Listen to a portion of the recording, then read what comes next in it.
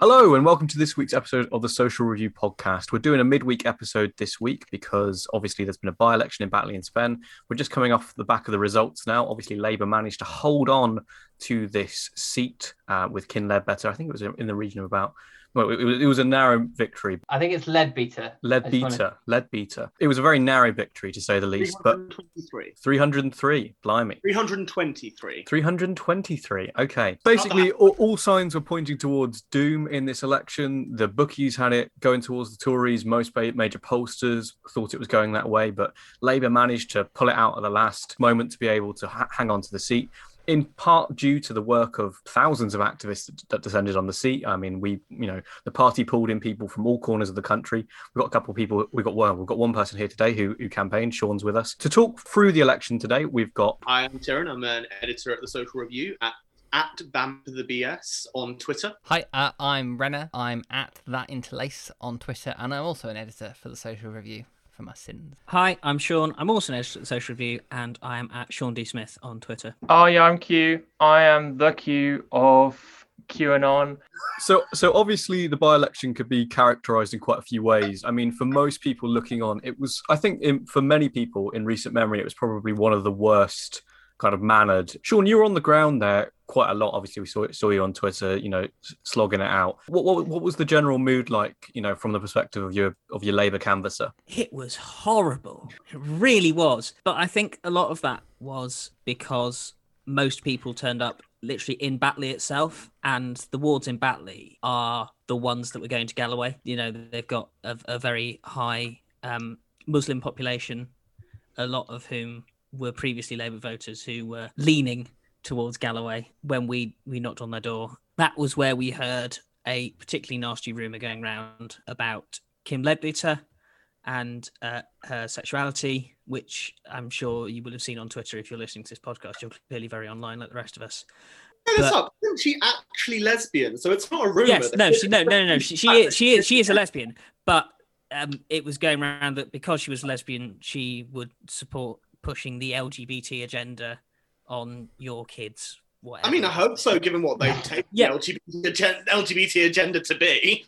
Right. I mean, I'm all pro bit of LGBT agenda, I do have to say. Yeah, I mean, it's just straight up dirty campaigning. Yeah. And the thing is there's one conclusion that's kind of come out of this sort of in the aftermath of the result, where a lot of people have gone, well, actually, do we really want those kinds of people who are worried about that sort of thing voting for us? And I think one easy mistake kind of a lot of people might well come out of this election kind of having is sort of thinking, well, it's good that we don't have those sorts of people voting for us. But actually, I disagree with that completely. It's straight up a good thing if you can convince people who are against sort of, the LGBT agenda, LGBT rights, to vote for a party that's in favour of advancing them. I will say I'm also concerned that, I'm a Muslim myself, but I have Muslim friends, many of whom are, for good and correct reasons, quite annoyed with Keir Starmer at the moment. And I'm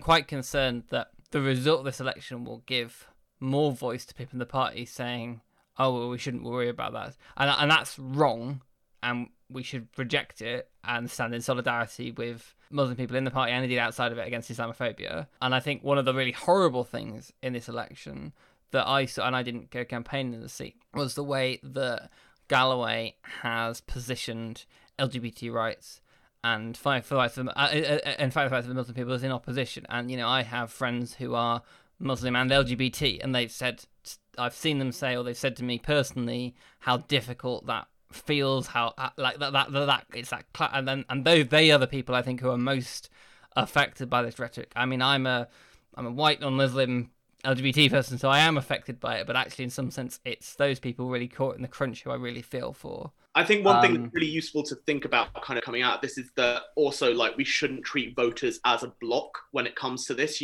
Every single person who voted for George Galloway is different. Every single person who voted for Labour is different. It's not something that necessarily passes a comment on how, Keir Starmer doesn't have any issues at all kind of with these voters because clearly we can still win, when actually, there were a lot of reasons. People voted for a lot of different reasons in this by-election. Some voted specifically to stop Galloway, who probably won't vote for us ever again at a by-election maybe. or at a general election. Some voted for reasons that they might not necessarily vote for at a general election. And it doesn't mean that any reason that people were disenchanted with the Labour Party enough to vote kind of for George Galloway, we shouldn't write those people off necessarily. We shouldn't presume that they are now turned against the Labour Party so totally that we should do nothing about any concerns that they might have. You know, it's not just about LGBT issues, much as Galloway leapt on those. It's not just about Kashmir and Palestine. There are so many reasons that we shouldn't be triumphal about this. What I was going to say, it kind of feeds back into this, but in kind of the areas outside of Batley and the constituents, places like Cleckheaton, which are much more kind of Leeds commuter belt, big houses. They're not the kind of place where you go, you think these people are going to vote Labour, but they were the place that were overwhelmingly voting Labour. And honestly, given how narrow the majority was, it could well be that people in those houses who were down as Tories beforehand voted Labour because they thought George Galloway was going to win. And, you know, we've now got to convince them that they should vote for us again. And also, frankly, these people who did vote for George Galloway, you know, Labour's policy on Palestine, it hasn't changed since Ed Miliband, but the response with what happened recently and over Kashmir was rubbish. And my friends of mine in the Labour Party who are Muslim have got every right to be pissed off with the party's response to Islamophobia in the Labour Party, and we've got to do better on that. And, you know, we need to focus on these things to try and win those voters back, because those voters, they don't just live in Batley and Spen. They live in seats we hold, seats we got to win, and we need their votes. And it's not just, obviously, a question of we need their votes to be in government. It's because it's the right thing to do. So I do think, as well, though, that there is a difference between a seat where Galloway is standing. There's only, mercifully, one of the man. And really, I don't think there are people. It's not like there's a whole cohort of work. It's a bit like, you know, UKIP was kind of the Nigel Farage show. It's not like the Workers' Party is anything other than the latest Galloway show. I'm gonna make a prediction that might be unwise. I think we will hold Batley and Spen quite comfortably at the next election, because there won't be George Galloway standing. Turnout will be higher, I think, because it was obviously down this time as you'd expect for a by-election, but the turnout in that seat is normally very good, and there's no particular reason, I think, to think it won't be there. I don't know where what I might call the heavy woolen voters will go in that context, but in any election where we do decently, and obviously we're all hoping for a very decent showing at the next election, we really should be keeping Batley and Spen and indeed holding it at a higher margin. It's no surprise we got squeezed here, but I don't think it's become a marginal overnight. And I worry I've seen some people say things that might imply that, which I just think is a misunderstanding of how elections do. I mean, it's much like people should be wary of drawing a huge amount out of Chesham and Amersham. People should be, in terms of predicting the next election, people should remember that when it comes to the next general election, people are going to have a different question in their heads when they go to the polling station. They're going to have the different question of whatever has happened between now and the next general election, but also the different question of, fundamentally, at every general election, the main question people are asking in their heads is, who do I want to be the next prime minister? And that wasn't, you know, if that was the question people were asking in their heads before they went to the polling stations today, George Galloway wouldn't have got 21%. And I think there's obviously a good number of people who voted for Kim Leadbeater because they were asking the question, do I want Kim Leadbeater to be a MP? And I do want to say something about that, because actually, I have heard some people say, including elected officials in the party, say things like that her politics are a bit unclear. I think that's probably true. I don't quite know where she'll fall in terms of the factions within the party, or indeed if she'll try to rise above it. I sort of hope that she does.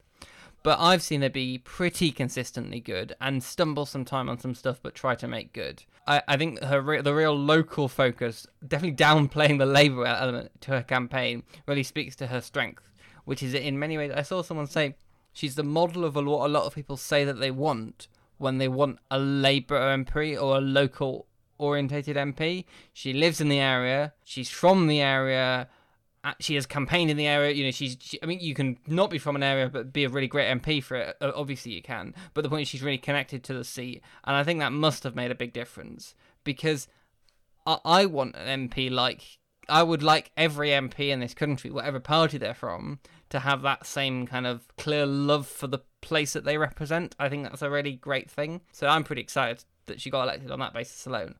It was kind of interesting to watch, because I mean, I don't want to shoehorn in Welsh Labour at every opportunity, but it was. I mean, you do. I do, and I will. It's fine. We can toot our own horn about the one part of the country where we are not catastrophic losers. We are in government. We are in government. Talk about it more. It is the kind of Welsh Labour model of doing a constituency campaign. It is hyper focused on local issues, hyper focused on candidate specific kind of literature. And I mean, obviously by-elections are a different breed anyway, but you contrast it with what happened in Hartlepool, which was very much a kind of like Labour Party focus. Obviously, the candidate there had like some issues going along with him, so it wasn't as good as Kim.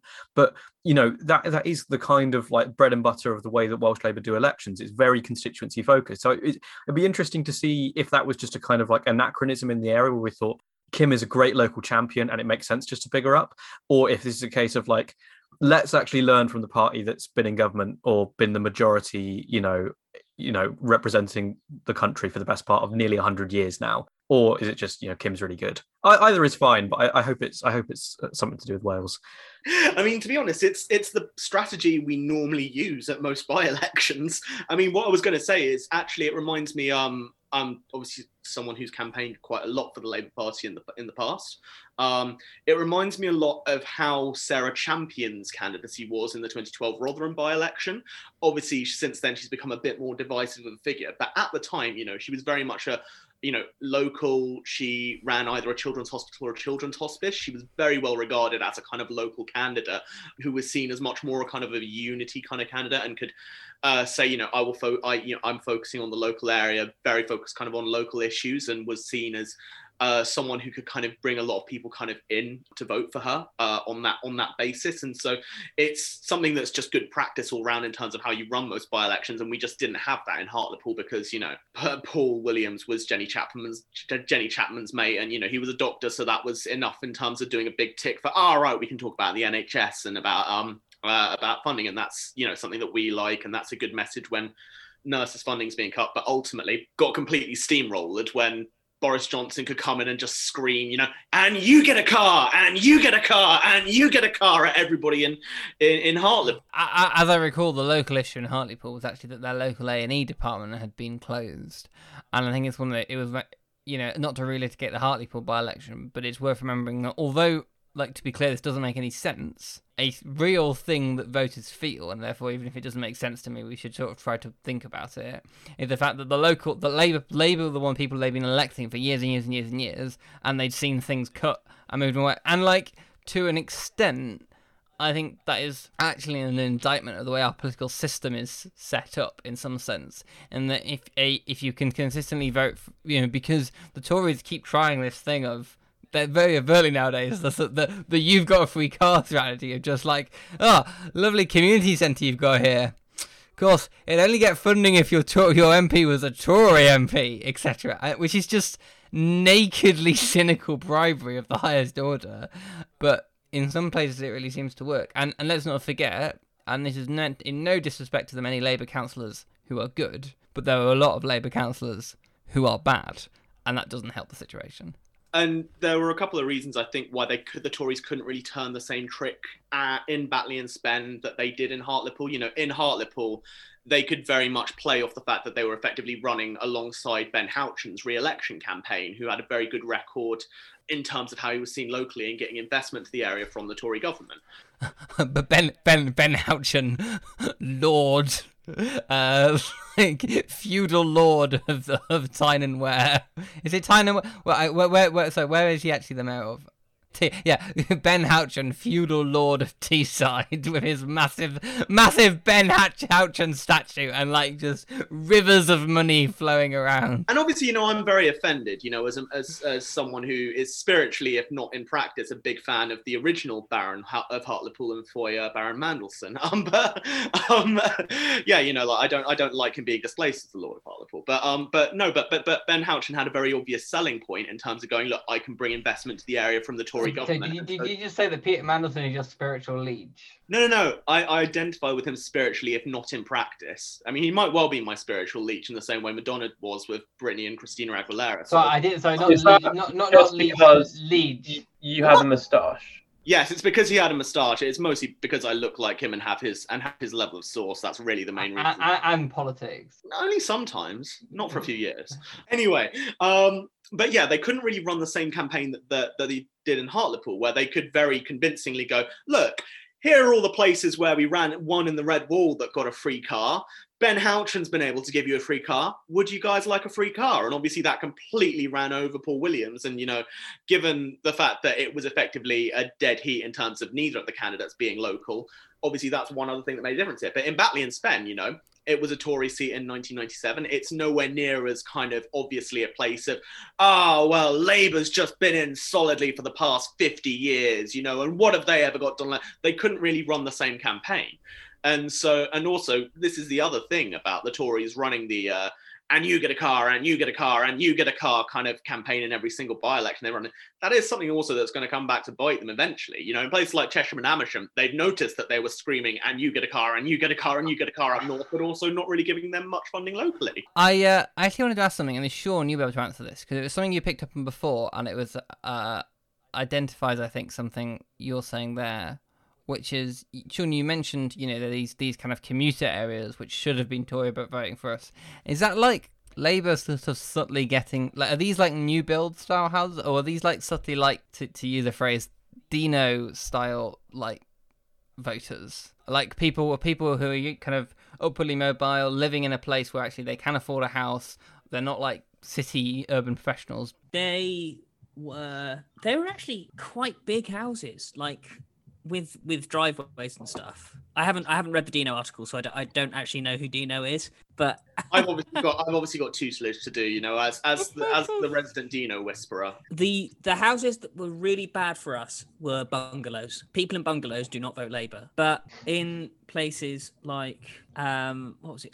Gomersall, I think it was called, where we were sent last Sunday, and that was a very good round for us. And if you'd gone there, it basically to get to it, you had to drive from Cleckheaton under the M62, and then it was kind of like this long main road and then a few roads off it, and you kind of think, well, these people are not going to vote Labour. They are actually quite isolated. There's not even a corner shop around here. You need a car to drive. This is Tory suburbia, and they were not voting Tory. And in fact, because this may well have been because it was like 2 days after the Hancock stuff all broke. But Hancock was coming up a lot, and there were people saying, I was going to vote Tory, but I'm not going to vote Tory now because of Matt Hancock.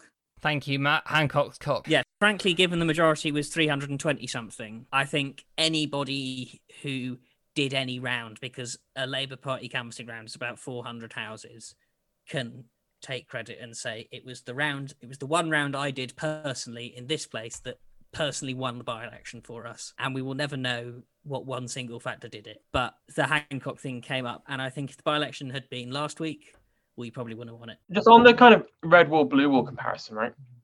I think that there's a kind of machine politics quality to Boris.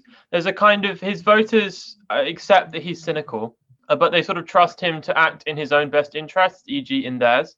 And there's a kind of group. I mean, there's a bunch of articles in America about the kind of rise again of machine politics and how these kind of Democratic candidates are winning in cities who basically just sort of promise things to particular groups and just sort of build out from there. And it's almost like a sort of rise again of Tammany Hall. And there's a sort of element to that of Boris. And so it is, I think, possible to kind of imagine peeling off people who, maybe kind of don't feel quite so high on his priorities list. Because I think the kind of moralistic attacks on Boris only work to an extent. Everyone's kind of baked that in, that he's, a shagger and a philanderer and so on.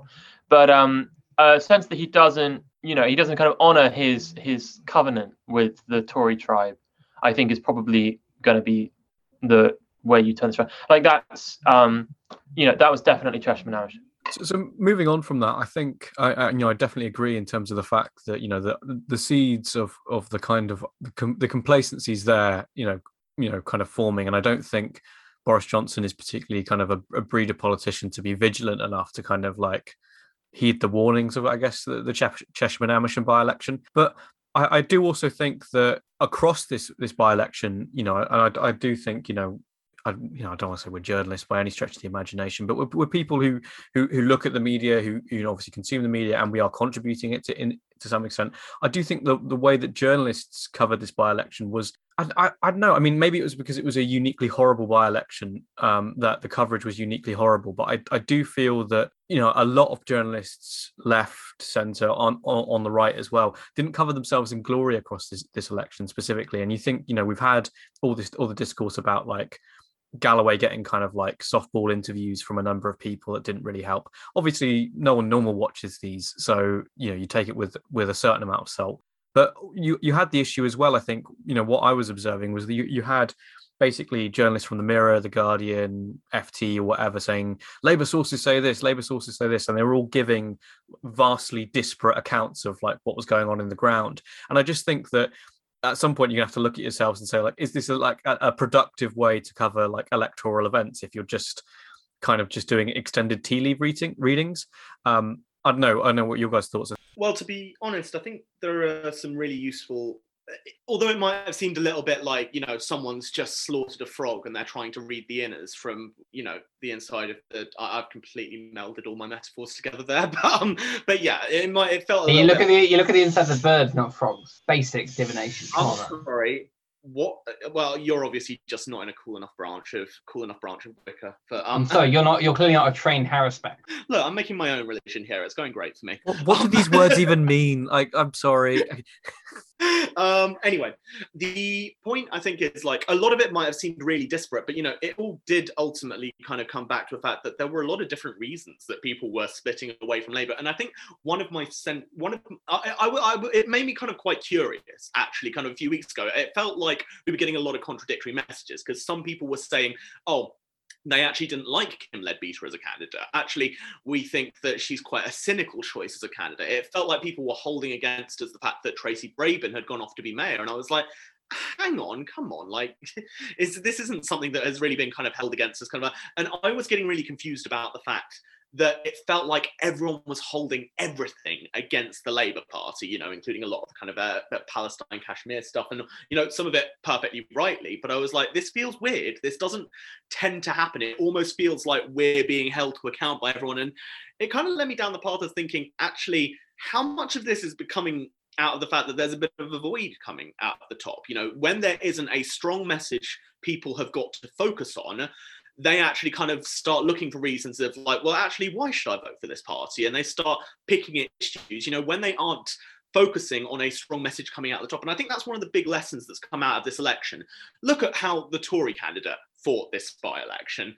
By keeping his head down and saying nothing and just going, I want more police on the street. It was a very nothingy message. Very Keir Starmer, actually, for the last kind of 2 years. And I think if what Keir Starmer has got one thing to learn from this, it's actually keeping your head down and being a nothingy candidate, doesn't get you anywhere, and this has given him a chance to actually prove, this win was not about Keir Starmer, but that's one lesson he can probably take from this, that actually Kim Leadbeater was a strong candidate who had kind of a lot to say and had a real message. And to what extent Keir Starmer should take anything from this, he should take that, he's got time. There's been signs that him bringing in the likes of Shabana Mahmood and Conor McGinn has kind of improved the campaign, but he should take this as time to prove himself and prove that he can turn things around rather than as a big endorsement of himself. And the one thing that I'd take is that, no, you can't just have a void because then people start picking and finding problems. So I want to say, first of all, you mentioned there's a void at the top, but I thought leader of the Labour Party, Angela Rayner, has had a good few weeks. We can talk more. Formally, yeah, she's only the leader of the Labour Party in the sense Corbyn was Prime Minister. We can talk more about actually what some of this means for what we really care about on this podcast, internal Labour Party squabbles, in a minute. But actually, yeah, on the journalist issue, I was really not impressed by Ollie Dugdale from Joe, who are an outlet which I think people do read in some sense, in that kind of their market is slightly less politically engaged, but the kind of people who watch. It's Dino's. It's Dino's. Although whether they read Joe Politics is an open question. Sure, but that is kind of what they target at, and there is some evidence that they succeed in doing so. And he had a horrendously softball interaction with Galloway. He did a coverage thing about the really nasty incident that happened. Kim Leadbeater by some out of town anti-LGBT hate guy harassing her, and it was just this awful softball. Oh, both sides. I was just really creepy to watch. And And I think it was a good example of that very cynical style of journalism, which we have seen. But as you say, you see the big players doing it too. People want there to be like a big fight, and they kind of invent these big. It's just nasty. I think the media should really think about their role in making what is already a very poisonous environment even more so, and spreading that around like sort of wading into fertilizer and then using like a big fan or something. I don't know. Insert your favourite poo metaphor here. Ultimately, we didn't need to have this by-election. This is the big thing, is that Tracy Brabin could well have stood down at the 2019 election when I think we knew there was going to be a West Yorkshire Metro Mayor, and she could have stood down then and said, I want to run to be Labour's candidate for the West Yorkshire Metro Mayor, and she probably would have won that selection fairly comfortably like she did in real life. And, then we could have got a candidate in 2019, probably held it then, and everyone's happy. And instead, we have this. In fairness to Tracy Brabin, that would involve her leaving her job to go and campaign for free, which I couldn't afford to do. I don't know what her personal wealth is like, but no. But I think this also applies to if you are, for example, a certain northern mayor of a big region who has been making noises recently about wanting to come back to Westminster. You've just been elected to be mayor of this big city. A month. The greatest city in the UK. Yes. A month ago, this is now your job for the next 4 years. You are not coming out. You've made your bed. Lie in it. Frankly, come on. I think that's being a bit unfair to Andy Burnham. He has literally said it's something he might do down the line, but he has always said at the beginning of it every. Nothing anyone can say can ever be unfair to Andy Burnham. He has always. Yeah, I mean, what you're saying, just perfectly innocent profile in the New Statesman in the week when he was widely expected to lose a by-election, saying, "Yeah, maybe I'll be leader. Maybe I don't say. Who am I to say? No. I've not, but I've got something on right in front. Like he's not doing anything. Could happen in this crazy. Anything could happen in this weird world of ours. Well, okay, I just trip over and come back when you can engineer a fucking by-election for him to actually get out of the job. He's always been very clear that it's something he might do in the future, but like it's not something he has complete agency over. But going back to kind of, I think the issue of the selection itself and the election happening in the first place, Sean's completely right. It goes back to what Tyrion was saying about leadership of the party and the fact that, like, if you're able to kind of like, manage the party properly, if you're leader, you're thinking like, someone's probably a bit hacked off that I've like kicked her out of a job for no reason, a job that she was like all right at. And then like there's this mayoralty coming up that she might go for because she's kind of like a bit of a local hero. And it's like, maybe just don't like bring this on yourself. Maybe just say no, you're off the short list, sort of thing, and annoy someone, or maybe just like not hack her off in the first place. That would also work. So I think it's a lot of people are kind of you don't really have like Starmer fans in the way that you did have Corbyn fans, thankfully, and long may that be the case. But the few that there are, or who are like really keen to like kind of like err on the side of backing Keir, have come out. The quiz for Keir Twitter account. I don't want to know that's a thing. I don't want to think about that. But they have come out and said, this is a vindication. Like, steady as she goes, things can only get better. And it's like, well, actually, like, this is a series of cock-ups that led to this very narrow election victory, and it was a horrible election. And this was inflicted on us by a series of problems that you brought on us as leader. And it wouldn't have been such a narrow election victory if you had a clear message from the top, like Tyrion said. I'd also add, it's like Kim Leadbeater was obviously a very strong candidate, but kind of looking around it, it's very easy to see the outcome where if we had a Muslim candidate, and I think there was a councillor in Leeds who is Muslim who had been interested in running for the seat, had someone like that being the candidate, it's very easy to see a scenario where George Galloway, didn't really see as much of an inroad at all. And it wouldn't have been quite so easy to. Now, that's not to take anything away from Kim Leadbeater as a candidate. Obviously, she was very crucial to getting it over the line and to us winning by 323 votes. But, had there been an open selection, it's very easy to see a scenario where there was nowhere near as much worry and it was a win by, say, 2,000, 3,000 votes. It could very well have easily been the case that had you let Tracy Brabin keep the role as Shadow Culture Minister that she was enjoying so much up until December 2020, that, she hadn't needed to go off and become the hadn't needed to go off and become the Yorkshire mayor at all. There were a lot, part of leadership is, and this is a shamelessly stolen Stephen Bush insight, is knowing the fights that you don't need to have. And that's one thing that this leadership needs to show that it is getting better at recognizing. I don't agree with what you said there, Tyrone. Galloway has previously, he ran against Imran Hussain in Bradford West in 2012. He ran against Afzal Khan in 2017. He would have still run. He would have still turned up. He would have still run, but he might not have had as much success. Is what I'm saying. He ultimately could only make such a huge kind of inroad in. I forget who the Bradford West candidate was and why he managed to. Actually, let's not get into that. I do think on the leadership's reaction, what was it? There was those quotes in those pieces saying that like Jenny Chapman and co have been massively vindicated, and it's like, wait, no, they haven't. Like, I think there is a kind of, it's come as such a surprise. Okay, and that he's now so obviously kind of safe for the rest of the year, probably, unless something extraordinary happens. Okay, if it's anything, it's kind of swung too far the other way, and that we can't ultimately we can't ultimately lose sight of the fact that this isn't really going anywhere. I mean, we've talked a lot about how kind of Kim Ledbeater managed to kind of fill the void of the kind of Labour Party at large, right? And that's ultimately a void that's going to have to be filled. Like, it's wonderful Galloway's lost, great stuff, Boris Train is stopped, but, it doesn't change the facts on the ground. This isn't a by-election victory that looks like an opposition party that's going to win the next election. You said, Sean, that they shouldn't have had this by-election, that we should have engineered it at a different time, which we absolutely had the scope to do. Even have it like just Tracy Brabin step down in 2019. Actually, having thought about it, although, and I want to respect you personally for being there and going through this horrible experience, this has been a horrible by-election. I actually think in some ways it's good that a by-election happened. I wish it hadn't been the one that did. And actually it's because in some sense, I do agree there's a sense in which Keir Starmer has got another lease to life for leadership that feels a little directionless. But looking on the brighter side, he has a chance to, I don't think he's going to win the next election or even necessarily be the leader, but actually it gives him more.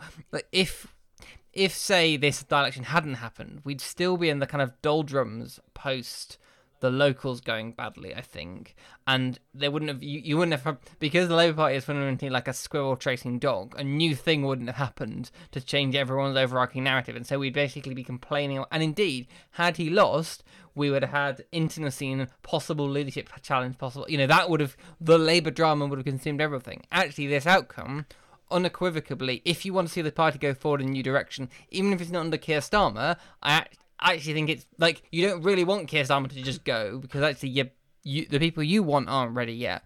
I want the party to be in a good place and for Keir to be bringing that forward, and then whoever's leader and whatever happens. So I think it's just I think if people would just step out of their factual brains for 1 second, I think it's probably good for everyone. It's good when Labour win elections. Controversial view. No, I sort of agree with what you're saying there, Renner. Is just picking a seat off the top of my head, Filton and Bradley Stoke, which is just outside Bristol. If there had been a by-election there, the seat we lost, seat we need to win if we're going to form a government, and if we'd very narrowly taken that off the Tories, which I think we could well have done, given that we actually did quite well in the local elections there in May, that would be a completely different narrative.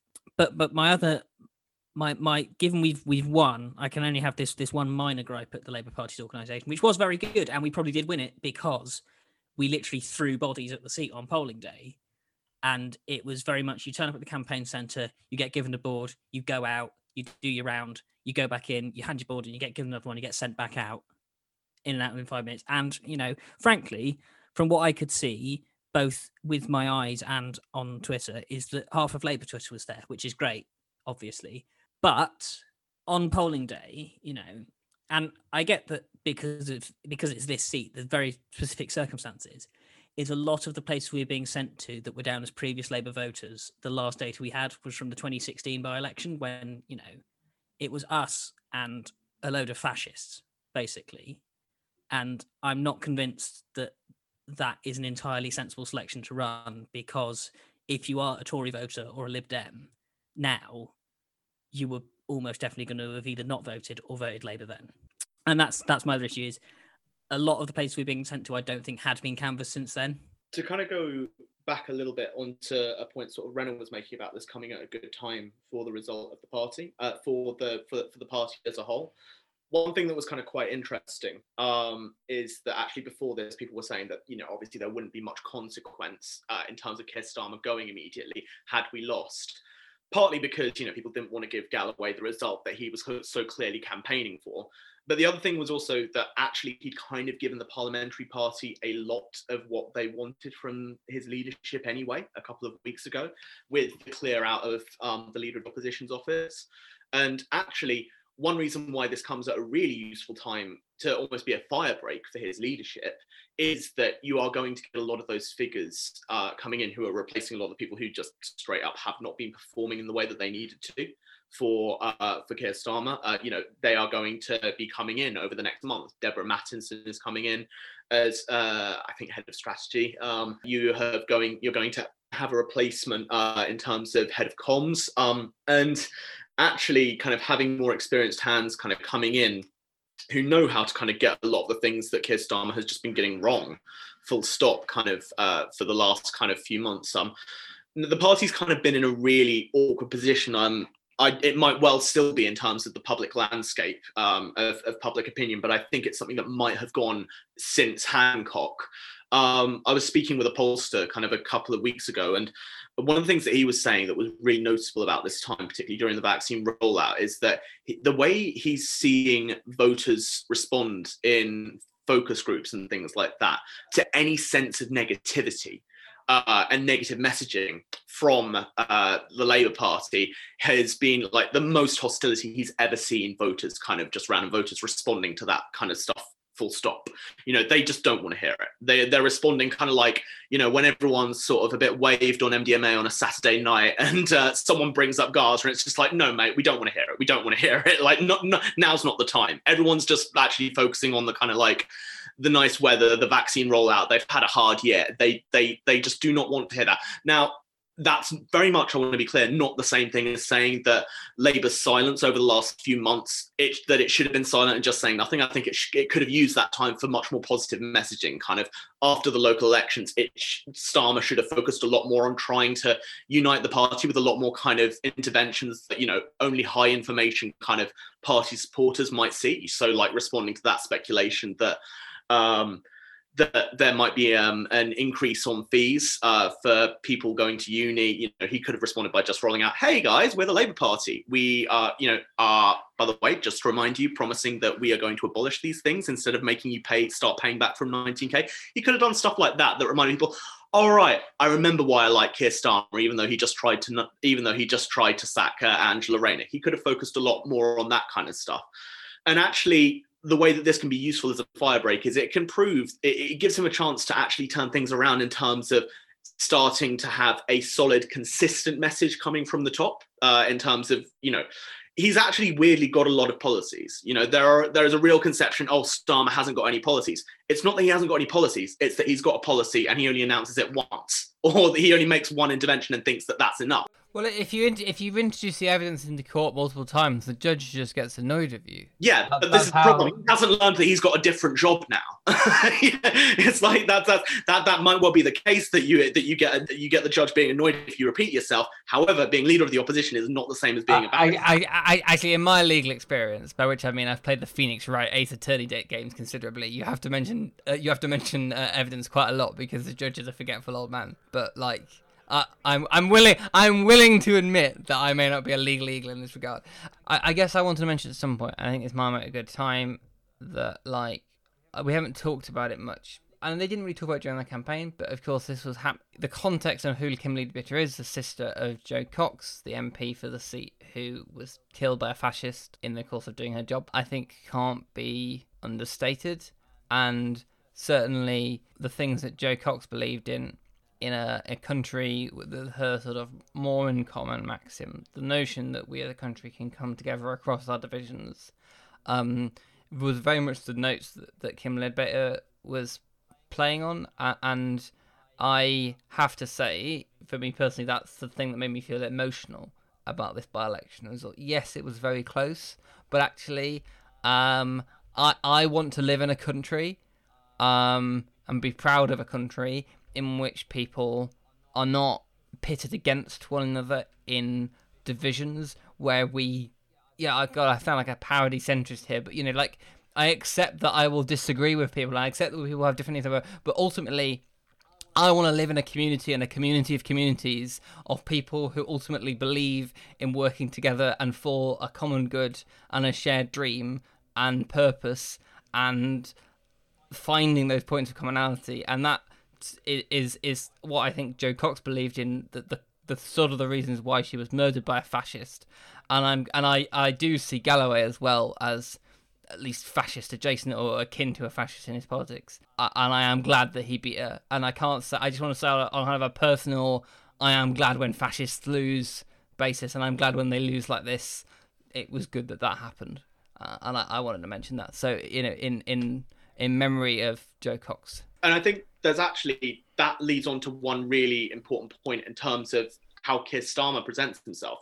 One thing that he came in and said is that Kim Leadbeater was a unity candidate, but also it's been a really big message that Keir Starmer has kind of always led on. And talking about unity can seem vague and flip-floppy and that it doesn't really mean anything. And God knows Keir Starmer has very much gone down that road plenty of times over the last year. But actually, if you are very clear about it, saying you're in favour of unity can actually be a really important dividing line politically, and a really effective one for Labour. I mean, it can be really effective, for example, in the most extreme example, a message of unity was really fucking important and effective in South Africa in the 90s. It could be one I'm not sure I make that comparison. I literally said in the most extreme example that is, clearly a really effective.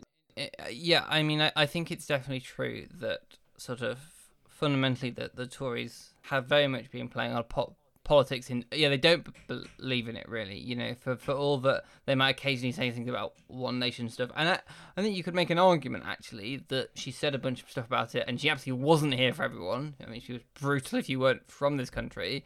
But Theresa May occasionally said things which implied that she might believe things like that. But I don't like Theresa May. But like the point is that it's not like there's no question that that's not what Boris believes. It's that and actually.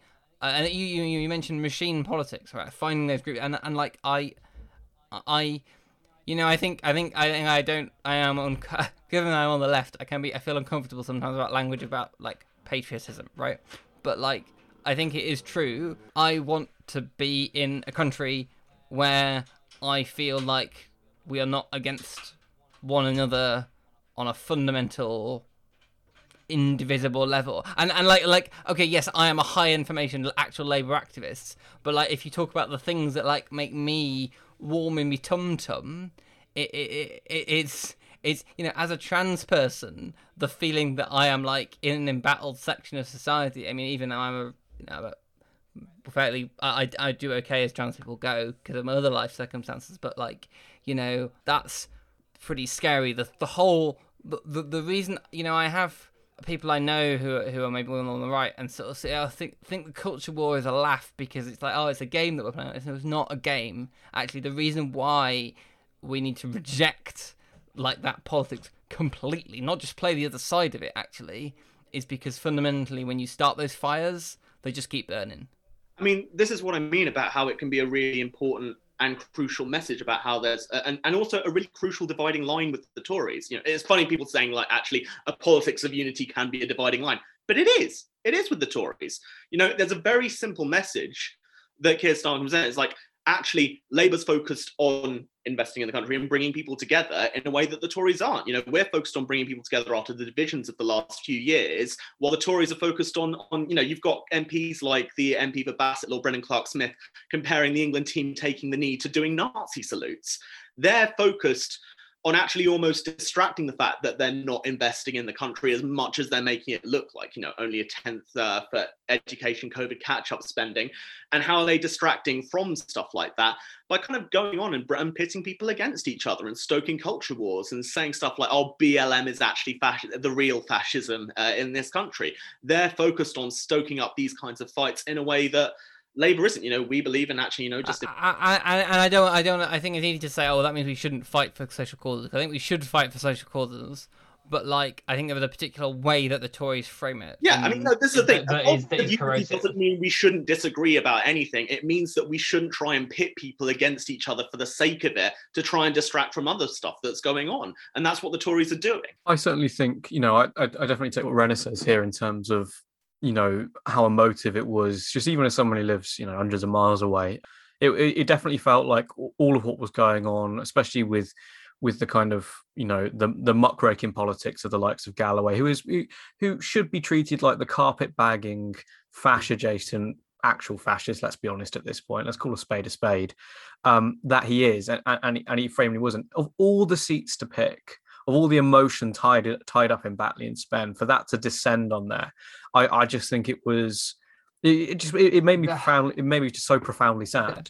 There was that quote from Kim, and I think this was actually the moment that I was like, no, actually, I feel personally invested in this election. Actually, having felt quite checked out. I mean, I was really annoyed with the party. I'm really annoyed personally with Starmer, and I still feel those things.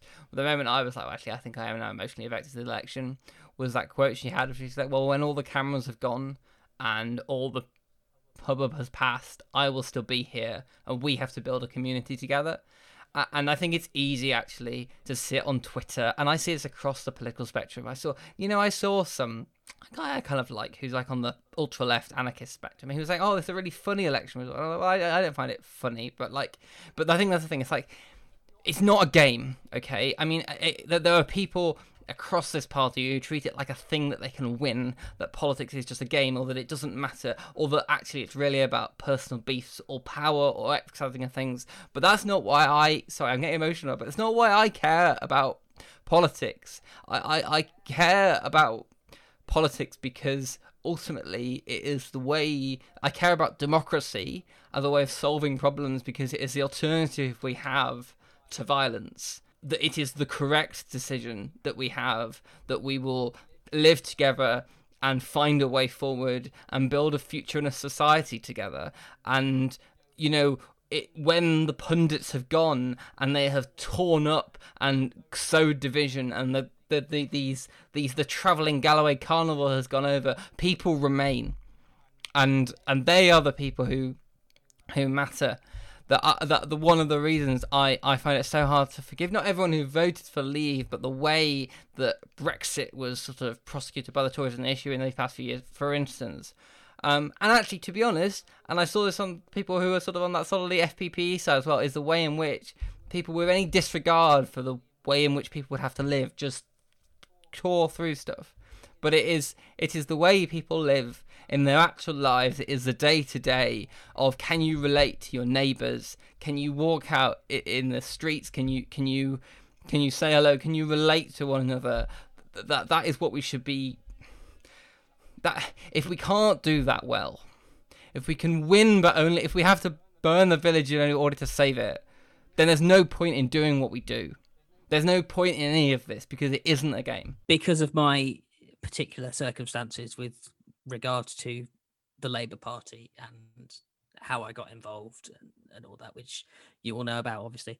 You might want to actually say for podcast listeners who don't know. I don't think you make it was I don't a tough know. place to go. Yeah, I'm not sure podcast we know, but I'm not sure. Okay, podcast so I am very closely related to a sitting Labour MP, and it was a tough place to mentally for me to think, okay, I'm going to go to this place where Joe was murdered, and this person I'm related to got elected at the same time as Joe, knew Joe reasonably well, I think. And when send me to Birstall where Joe was murdered, because I will not be able to cope. I will not be able to do this.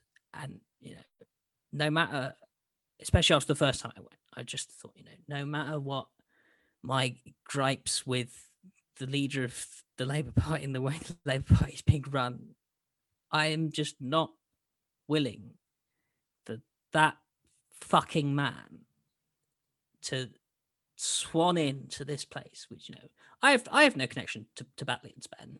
It's it's an hour away from me on the train in Manchester, so it's somewhere if there was when there's election and you need activists, I can quite easily go to and help out. But you're not running to be the MP. No, I'm not running to be the MP there. I have absolutely no emotional material connection to Batley other than it's, you know, a place I go to on the train sometimes. But just the message that it would have sent of, you know, this man can turn up and wreak his havoc.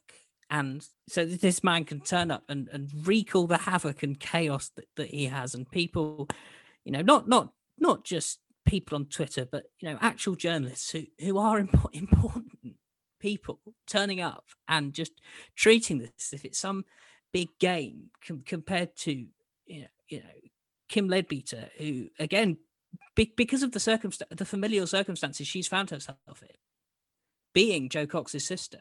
And you know, I'm not saying that this, you know, that is what, you know, she should be known for and should be entirely what she's held against.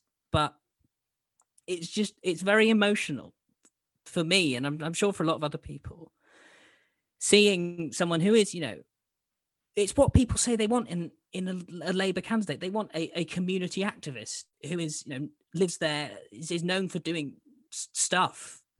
And just the fact that she might have lost because of this man. I don't really know how to end this point. Constituency. Yeah. I think no. I mean, thank you, Sean. I mean, I think that personal. Yeah. I mean, you in some sense. Yeah.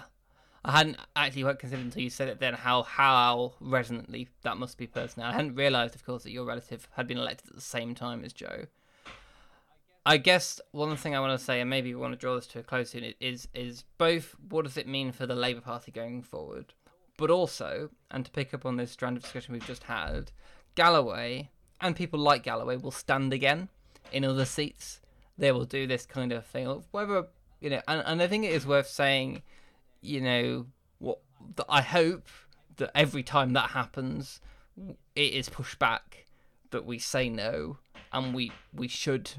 Essentially, I think I feel it very strongly. Like, it is I mean, fundamentally, it's like an anti-fascist instinct on my part, and I mean that in sort of the technical sort of sense of that, right? Like, it's actually, no, you draw the line, you push them back, you bring people away, and you make this not happen because you don't have that happen in a society. I mean, sort of, there are two quotes that I sort of thinking about that your observation there, Rennes, kind of made me think about, and obviously, it's very much not the exact same, although the kind of politics that George Galloway stands for and that, you know, demagogues stand for very much do lead to this sort of thing. You know, it kind of reminded me of that quote the IRA said after they bombed the Grand Hotel in Brighton and Margaret Thatcher lived. It's like, yeah, you know, you have to be lucky every time, but we only have to be lucky once. And that's almost kind of how it runs with those campaigns. But the second follow-up for that is, it's not about luck, how you win these campaigns.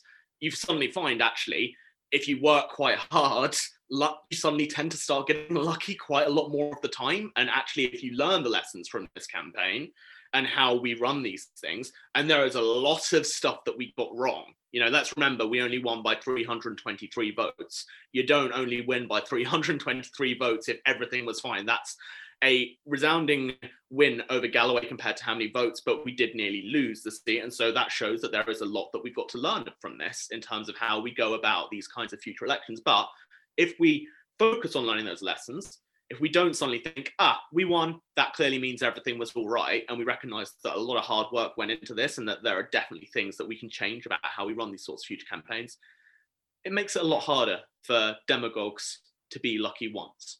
I think it's we have to be wary in the Labour Party, I think, sometimes of only working harder.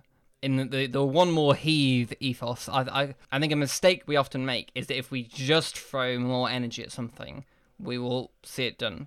Actually, but what I want to see happen in the Labour Party is that we think smart, we do good things, we work hard, we don't spend time. I mean, and this goes for the right too. The people on the right who ultimately are still slathering for more and more Labour internal purging, like at some point, not like learn some lessons, do some good politics, look at the kind of things that wins elections, look at the kind of things you want to do, bring that together, and then do it, right? But just do it, just do something. I think, you know, if we want to draw things to a close shortly, because it's going to be a beast to edit this, What I will say is I think that the threat of figures like Galloway and his presence within politics should be, I think it should weigh on everyone's minds when they, are firing off a string of tweets about, oh, this is a really interesting factional development, or this is, what does X mean about Y, about the relationship between Keir Starmer and Angela Rayner. And it goes back to what Renner and Sean were saying about politics as a game. It's like, at some point you need to kind of enter the real world in terms of the fact that, like, if we got lost in the game to such an extent, got lost in the source to such an extent that we kind of lost a sense of ourselves, the politics of Galloway himself, that could wreak havoc across the country in a much more significant way.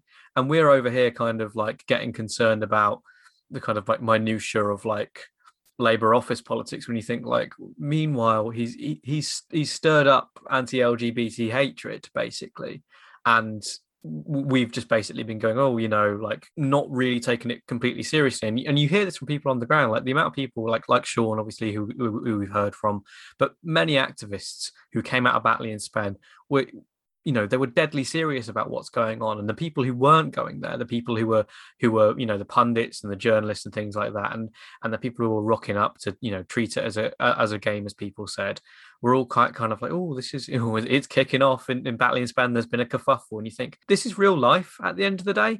And I think that the lesson to draw from this is, obviously the Labour Party needs to sort itself out. Obviously we need to be working smarter. Obviously we need to sort ourselves out. But the root cause, the kind of motivating factor is obviously, one, to be in government, but it's also to prevent this stuff happening again.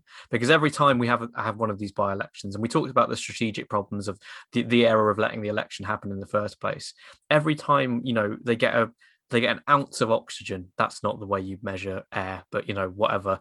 Anytime they get a cubic meter of oxygen, shall we say, a lot of oxygen. That's a great amount of oxygen. People like Galloway, they find themselves new followers, and the problem will only propagate itself further and further. And I think that's what we all need to take away from this election, is the fact that you just can't give the bastards an inch, basically. Not to sound like a Nandyite on Maine, but like, although I find some of her town shtick a bit hackneyed, one thing she does say sometimes, I think this is generally true, is that, often a lot of stuff is about people's power and agency, that ultimately, when people are given an opportunity to actually understand the things that are happening to do, and how then they'll often make like better choices. Like, she has some anecdotes she tells about people being initially like a strong anti-refugee sentiment, but then some work was done locally to sort of diffuse that. And I think honestly that is probably the future of where a lot of good politics in this country lies. Not exclusively, actually, and it shouldn't always be within the Labour Party. I have friends on the left of me, not in electoral politics sense, right? The reason I respect some of them is because actually they do care about like communities and doing stuff where people live and the basic facts of people's lives. And that, to me, is, the Labour Party is a thing through which that should act, and I think it can and should.